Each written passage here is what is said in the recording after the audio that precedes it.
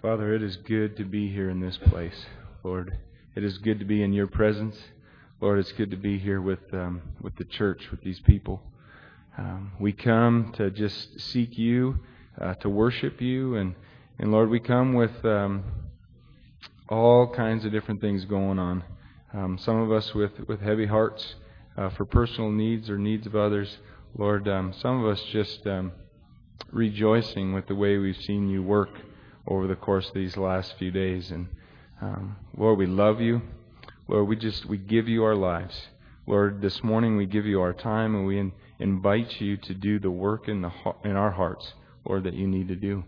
And Father, allow us just to enjoy your presence, the encouragement, the love, the peace that comes from that. Lord, thank you for your grace. Thank you for this church. Thank you for Phil and the message that he has for us. Speak through him this morning. In Jesus' name, amen. Amen. Thank you very much, Matt. When we go on this hunt, we take a bunch of campers over and kind of circle the wagons, if you will, in a campsite that's not far from the hunting grounds that we spend most of our time on. When we go back in the evening, there's always wonderful fellowship sitting around the campers. We have a meal together, and then as the sun sets, we disperse in to go to bed. My sons typically are able to join us for this hunt, and this year I got surprised by my oldest son being there as well. We had not expected that to happen, and so Nick and Eli were in my camper with me, and we always have fun when the doors close. We have fun the whole time, but when the doors close, we just get to laughing together and laying in bed, telling stories, most of them just silly, but telling stories and enjoying each other. Well, one night this past week, after they had kind of quieted down and I'd gotten kind of quiet, and I heard them starting to breathe heavy as they fell asleep, and I was still wide awake. So I decided to do a little bit of studying for today's message. It was random, really. That's all it was just random. I wanted to get a jump on things that needed to be done at the end of the week. So I was on my phone reading some different things, and I stumbled across an article by a wonderful preacher named Adrian Rogers. And I wasn't very far into it when he had me hooked. I mean, just had me hooked. Well, this is why. Take a look at his opening paragraph.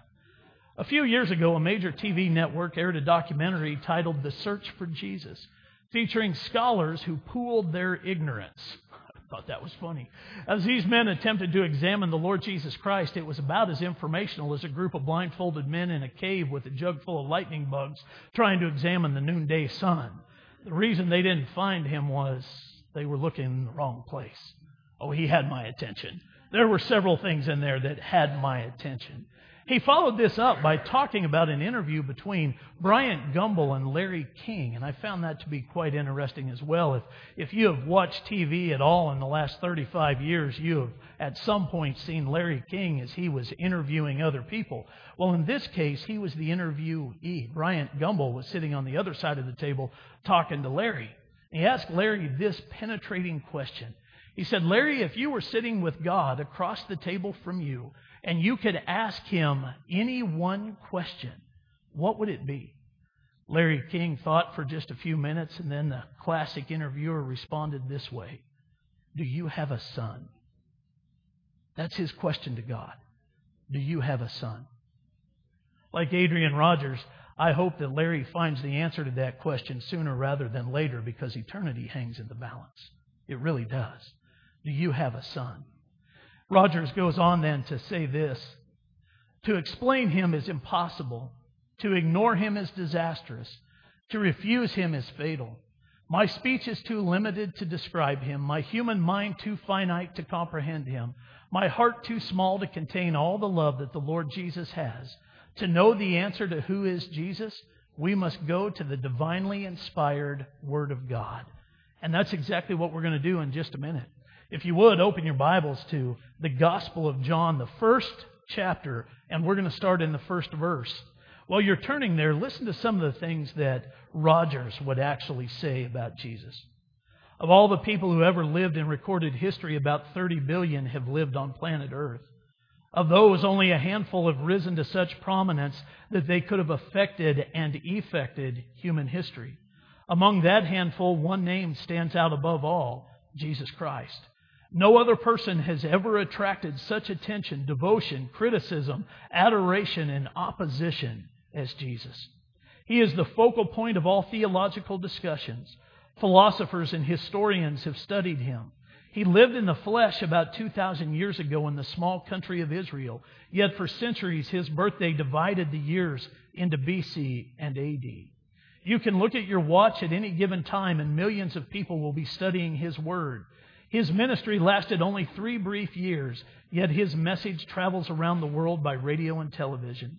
He had no formal education, yet his life caused the founding of more colleges, seminaries, and universities than any other.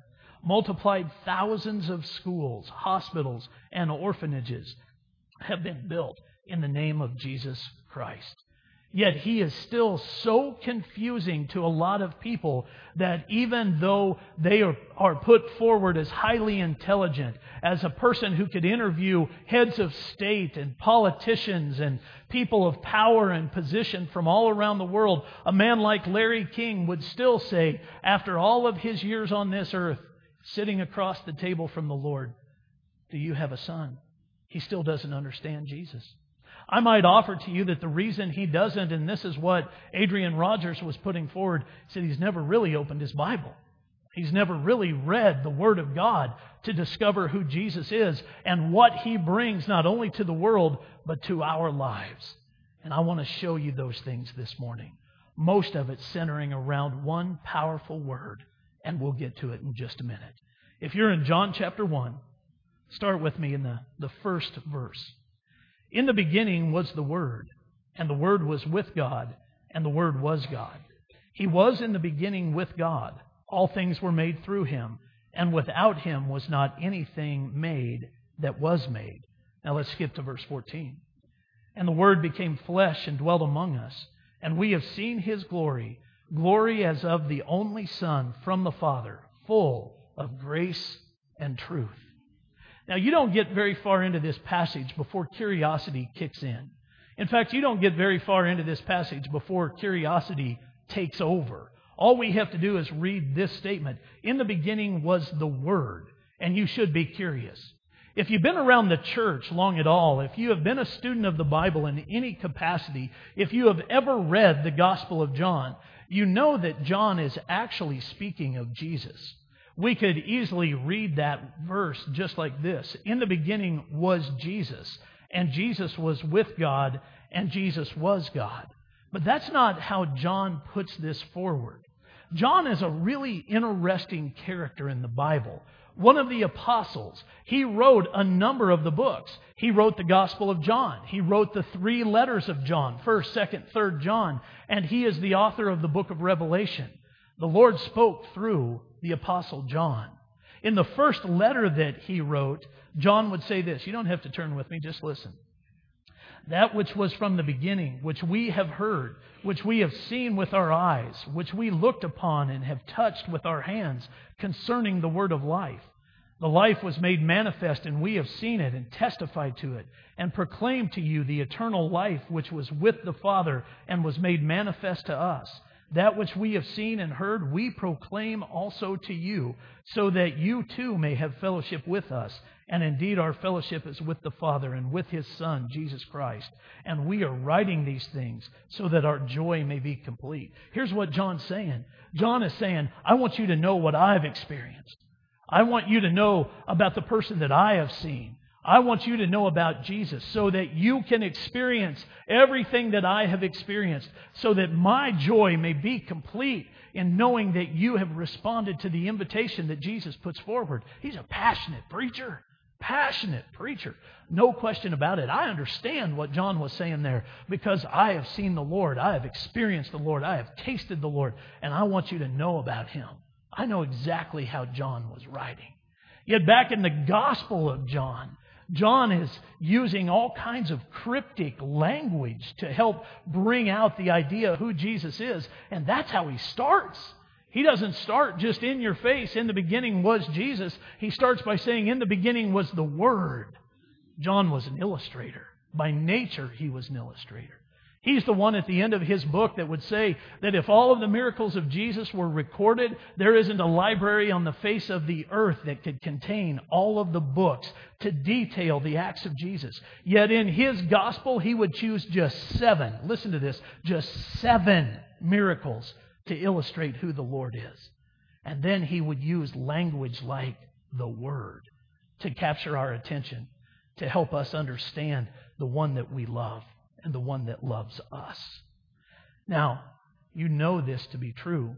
Words are a way that you communicate what's in your heart and in your mind. The same is true of God. He uses words. And that's why John would choose the word "word" to describe Jesus. But there are other places throughout Scripture where we see that come to life. Like this in the book of Revelation, if you want to turn with me to Revelation chapter 22, verse 13.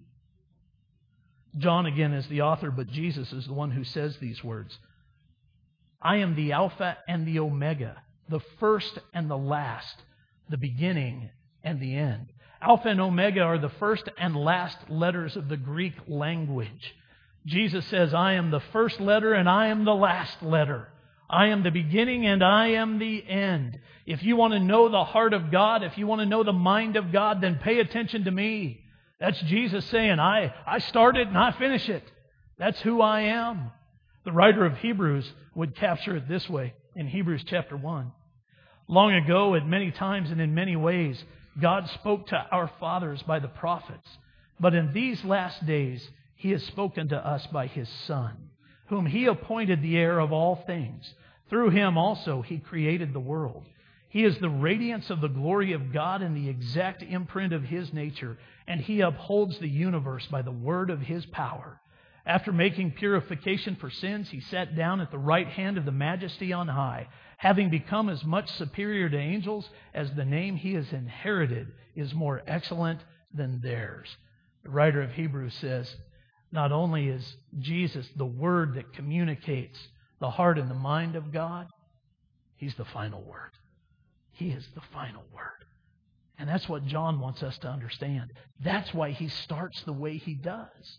If you paid attention to the verses that we read from the Gospel of John, the first 3 verses and then verse 14, here's what you would have learned. John was making this very clear. Jesus is the eternal Word of God. He is the creative Word of God. And He is the incarnate Word of God. Those 3 things come out in the 4 verses that we read. That's deep teaching.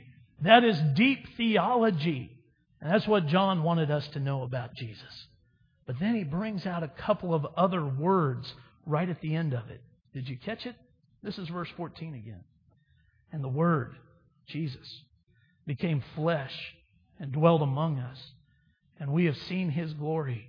Glory as of the only Son from the Father. Now listen, full of grace and truth. That's who Jesus is. He is full of grace and truth. I want us to take a look at those 2 words. Predominantly the word grace, but we'll touch just a bit on truth as well. Grace is this really interesting word in modern Christianity. It's used all the time. Churches will use it as a title or a name for their building and for their congregation. Grace Bible Church, that's just an example of it. Word of Grace Church.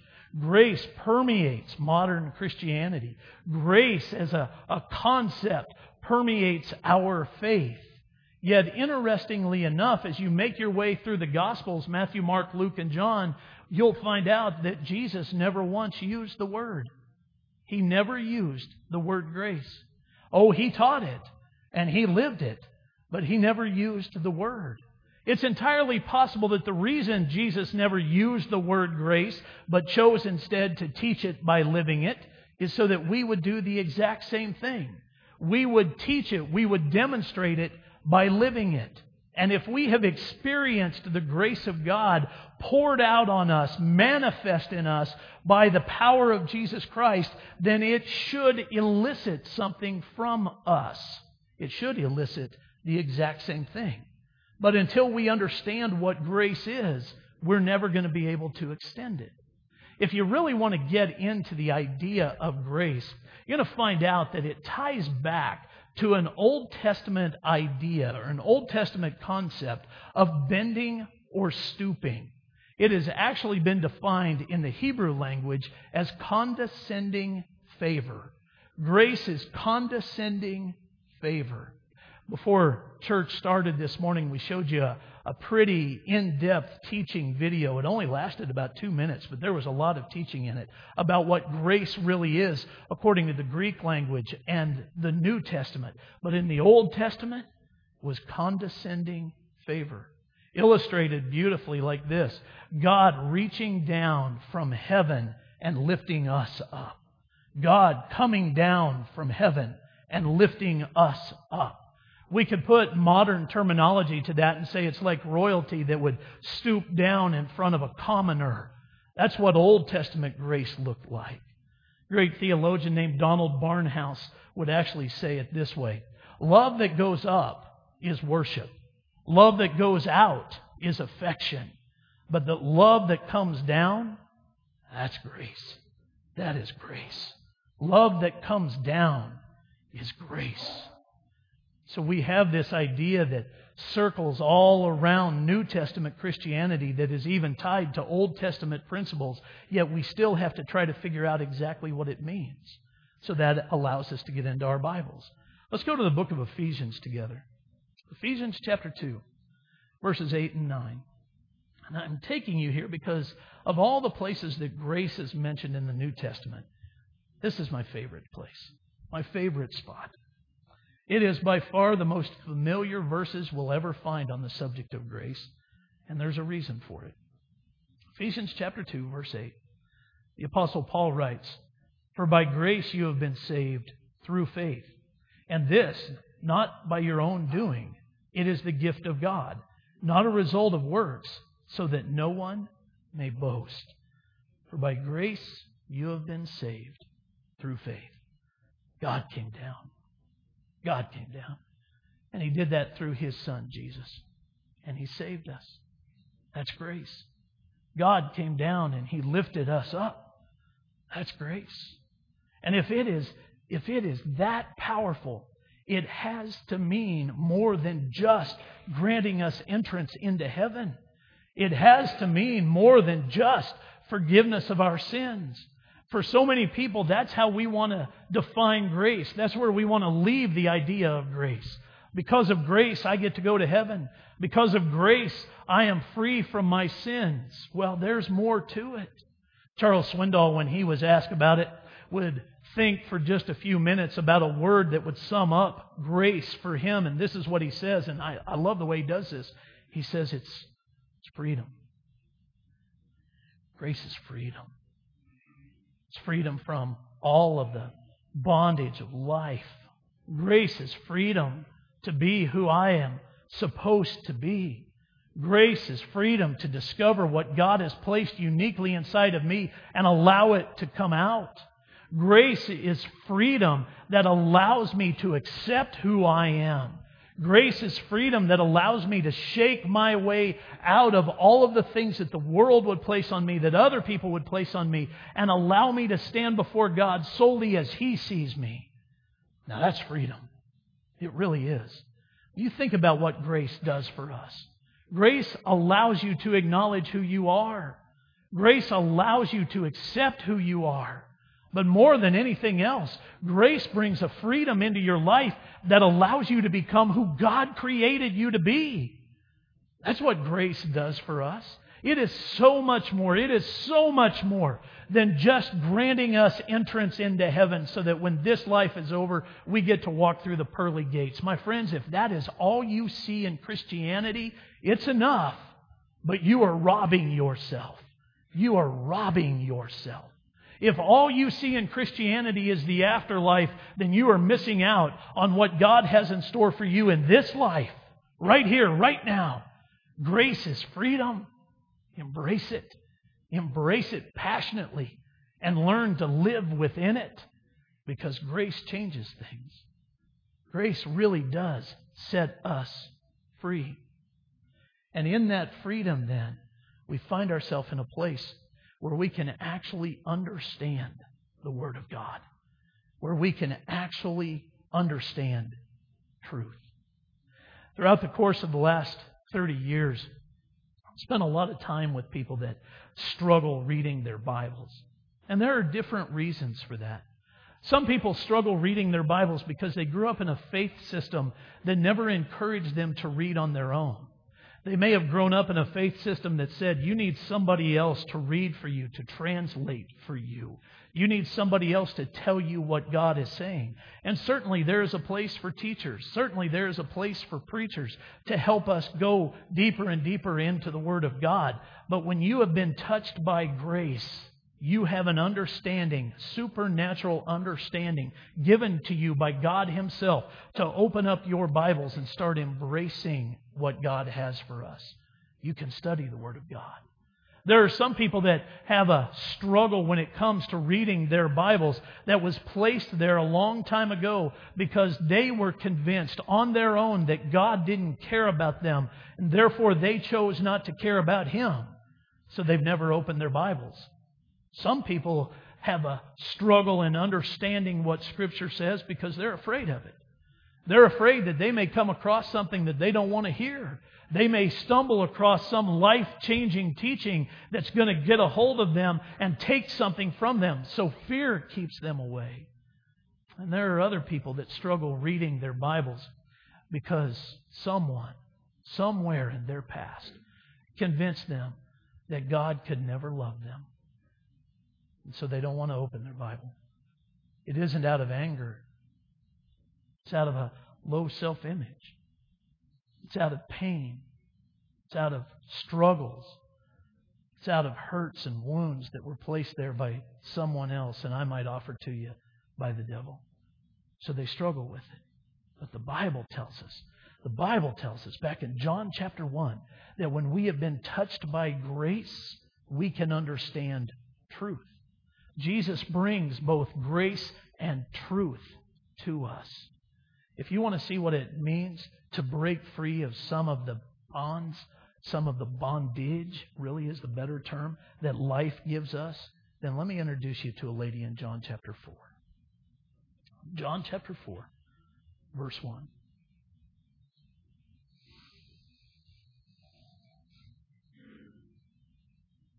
Now, when Jesus learned that the Pharisees had heard that Jesus was making and baptizing more disciples than John, although Jesus Himself did not baptize, but only His disciples, He left Judea and departed again for Galilee. And He had to pass through Samaria. So He came to a town of Samaria called Sychar, near the field that Jacob had given to his son Joseph. Jacob's well was there. So Jesus, wearied as He was from His journey, was sitting beside the well. It was about the 6th hour. A woman from Samaria came to draw water. Jesus said to her, "Give me a drink," for His disciples had gone away into the city to buy food. The Samaritan woman said to Him, "How is it that you, a Jew, ask for a drink from me, a woman of Samaria? For Jews have no dealings with Samaritans." Jesus answered her, "If you knew the gift of God and who it is that's saying it to you, 'Give me a drink,' you would have asked Him, and He would have given you living water."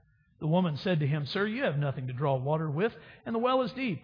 Where do you get that living water? Are you greater than our father Jacob? He gave us the well and drank from it himself, as did his sons and his livestock."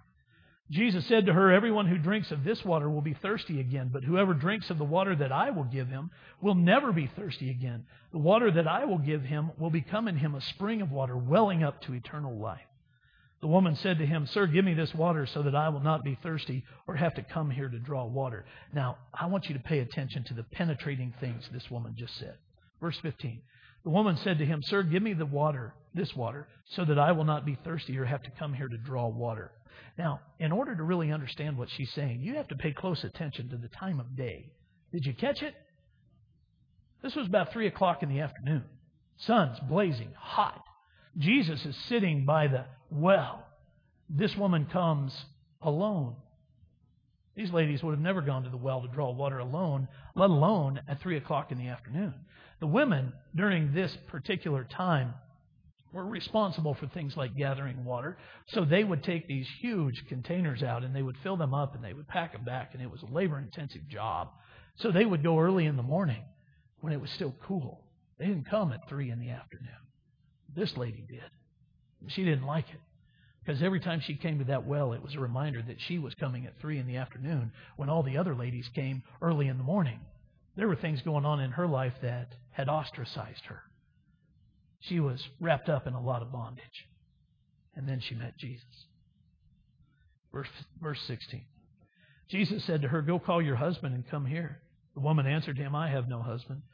Jesus said to her, "You're right in saying I have no husband, for you have had 5 husbands, and the one you now have is not your husband. What you have said is true." Now we're getting some insight to why she was there at 3. The woman said to him, "Sir, I perceive that you're a prophet. Our fathers worshipped on this mountain, but you say that in Jerusalem is the place where people ought to worship." Jesus said to her, "Woman, believe me, the hour is coming when neither on this mountain nor in Jerusalem will you worship the Father. You worship what you do not know. We worship what we know. For salvation is from the Jews. But the hour is coming and is now here when the true worshipers will worship the Father in spirit and truth. For the Father is seeking such people to worship Him. God is spirit, and those who worship Him must worship in spirit and truth." The woman said to him, "I know that Messiah is coming, He who is called Christ. When He comes, He will tell us all things." Jesus said to her, "I who speak to you am He." And she went back, and she told people who she had met. And they came out to meet Him. And lives began to change in this foreign land of Samaria, because this woman was freed from the bondage, freed from all of the aspects of life that had weighed her down. In just one meeting with Jesus, in one touch of grace, everything changed for her, and He introduced to her truth. Time is coming when we will worship not on this mountain or in any city, but we will worship in spirit and in truth, Jesus says to her. And now it's all starting to make sense. You see, when we have been touched by grace, truth begins to make sense. The Bible becomes clear. The things of God become evident to us, and we're able to pay attention to it. As I was studying this week, I stumbled. That's the best way to say it. I stumbled across something I had never seen before, and I've been highly intrigued by it for the last several days. I'll show it to you. Let's go to the first letter of John now. 1 John chapter 4. This ties in beautifully with truth. I'm going to read for you 14 verses of Scripture. And I want you to pay very close attention, looking for what you would refer to as the most important word in these 14 verses. So you look close. Here we go. Verse 7. Chapter 4, verse 7. "Beloved, let us love one another, for love is from God. And whoever loves has been born of God and knows God. Anyone who does not love does not know God, because God is love. In this, the love of God was made manifest among us, that God sent His only Son into the world so that we might live through Him. In this is love, not that we have loved God, but that He loved us and sent His Son to be the propitiation for our sins." Now let me stop there for just a second. Spoiler alert. In this particular application, the most important word is not propitiation. That's the biggest word. That's the most biblical sounding word. And some of you are thinking, I got it. It's propitiation. Nope, it's not. Let's go on. "Beloved, if God so loved us, we also ought to love one another. No one has ever seen God. If we love one another, God abides in us, and His love is perfected in us. By this we know that we abide in Him and He in us, because He has given us of His Spirit. And we have seen and testify that the Father has sent His Son to be the Savior of the world. Whoever confesses that Jesus is the Son of God, God abides in Him and He in God. So we have come to know and to believe the love that God has for us. God is love, and whoever abides in love abides in God, and God abides in him. By this is love perfected with us, so that we may have confidence for the day of judgment. Because as He is, so also are we in this world. There is no fear in love, but perfect love casts out fear. For fear has to do with punishment, and whoever fears has not been perfected in love. We love because He first loved us. If anyone says, I love God, and hates his brother, he is a liar. For he who does not love his brother whom he has seen cannot love God whom he has not seen. And this commandment we have from Him: whoever loves God must also love his brother. Now, quick test. We don't do this very often, but a little interactive time, a little test in the midst of the message. What's the most important word out of what we just read? Love. Anybody else? Love God. Anybody else? No. Oh, okay, I got you. Ought. Take a look at this.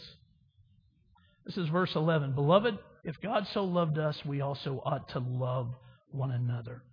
In the Greek language, and this is what I was discovering this past week, and you know that I am not a linguistics expert at all. In fact, I am not even a student of the original languages. I am nothing but a pauper when it comes to that, and I have to sit at the feet of people that know a whole lot more than I do in order to pull things out of the original languages. But in the original languages, the word ought, as we see it in 1 John chapter 4, verse 11, is known as a natural imperative. It is a natural imperative, which means that something natural takes place within us when we discover grace. When grace touches us, then something happens. Now, that's how the natural imperative works. Now, if you go on through the whole explanation of it, you find out that the word ought is used in other applications like this. A bird ought to fly. Water ought to be wet. It's that natural. This is that natural. So, the application of it in the original languages is this. When we have been touched by an external impulse like grace, and grace comes from the outside, it is external. When we have been touched by an external impulse, it causes an internal impulse. That's the way it works. And that internal impulse then causes us to love other people the way that we have been loved by God. So that's why John can say, Beloved, if God so loved us, we also ought to love one another. It's natural. You should do this because. It's simple logic if you want to move into the realm of philosophy. But really, when you get into simple languages like this, or the original languages, you can see exactly what grace is supposed to do in us. Verse 19 would say it this way. We love because He first loved us. We love other people because He first loved us. My friends, that is truth. John would say back in the Gospel of John chapter 4 that Jesus is the Word of God and He brings to us grace and truth. He brings to us the external impulse of grace that we might extend the internal impulse of love. And it ought to be that way. It ought to be that way. That's what grace does for us. Grace changes how we see everything. Grace, through truth, changes how we see everyone because we have been touched by it. And we ought to be touching other people with it. Does that make sense? That's grace. That's grace in a tangible, applicable way. That's grace. What's been done for you, you do for others, that they might see the Lord. I want us to take just our last couple of minutes, and the worship team will come up while we do this, and make a church application for you. For the next 5 weeks, as we lead up to the offering that we're going to take on October 6th, we're going to do some church application things. It's not going to take the bulk of the message. It's not going to be the main thing that we talk about, but every message I want to show you some different ways that we apply the things that we've been talking about as a church. So let's talk about grace. What are we going to do with that? How do we as a church handle it? Well, one of the things that we want to continue doing is celebrating the goodness of other people's lives. Paying attention to what is going on in other people's lives and celebrating with them. By doing that, we are changing, shifting our own personal perspectives onto what's happening in other people's lives, what God is doing in them and through them. I have a very good friend who's taught me this in the past few years through what I refer to as his celebration emails or text. Now, here's what it looks like. He pays close attention to the things that are happening in my life, and when he sees something that he perceives as a victory for me, he will send me a congratulations message. It might come via email or it might come via text, but it always blesses my heart. And he'll very simply say, congratulations. Hey, I saw this. Congratulations. Just like that. Just congratulations. I have been so blessed by that I have started to apply the congratulations email or text with other people because I want them to know that I am celebrating their victories. I am celebrating for them the things that have happened in their lives, the goodness that is happening. And it's a lesson that I learned very practically and personally that now I want to extend to other people. Do you see how we ought to do that? When grace touches us, we ought to extend it. It's the same thing. So we want to celebrate the goodness that is happening in other people's lives. And we want to ensure that the gospel continues to spread. That's why we're taking that offering on October 6th, so that we can make sure that the gospel continues to spread. 56 years ago, some people came to Libby, Montana and planted this church because of that very thing, that reason. They wanted to ensure that the gospel was spreading throughout northwest Montana. And there were a group of people here that they wanted to gather together as a church and then continue spreading the gospel throughout the world. And they did it very well. And throughout the 56-year history of this church, there have been some highs and some lows, but many more highs than lows. And the church has ensured that the gospel has continued on. There's been some folks that have protected that with everything they have. Their very lives have been invested in protecting that message that the gospel will continue on. 14 years ago when we moved into this building, we knew that we wanted to use it as a tool, and God has allowed that to happen, and it has been a tool. And we want to continue that on. We want to make sure that it isn't just about a building, but it is about the gospel message spreading not just here, but abroad. And so by liquidating the debt, we can continue to do that. Now, what happens after the debt is liquidated on this building? Honestly, the leaders don't know. It is very fluid. They are continuing to say, Lord, whatever you want us to do, we are open to doing that. If you want us to enlarge the facility here, we'll do it. If you want us to do something abroad, we'll do it. They are very open to it. And I want you to know that I meet with these men on a regular basis. And the one thing that governs them more than anything else is a desire to ensure that the gospel of Jesus Christ continues to spread. It's what drives them. It's what motivates them. It's what gets them out of bed in the morning, and it's what puts them to bed at night. They want to make sure that the gospel continues to spread. And so we want to do the same. We want to make sure that grace continues to touch other people, and it's what we ought to do. So we will. That's what you do with grace. It ought to cause something in you where you see other people differently, and you celebrate the goodness in their life, and you make sure you touch them with the gospel. That's what grace does. It ought to bring that out in all of us.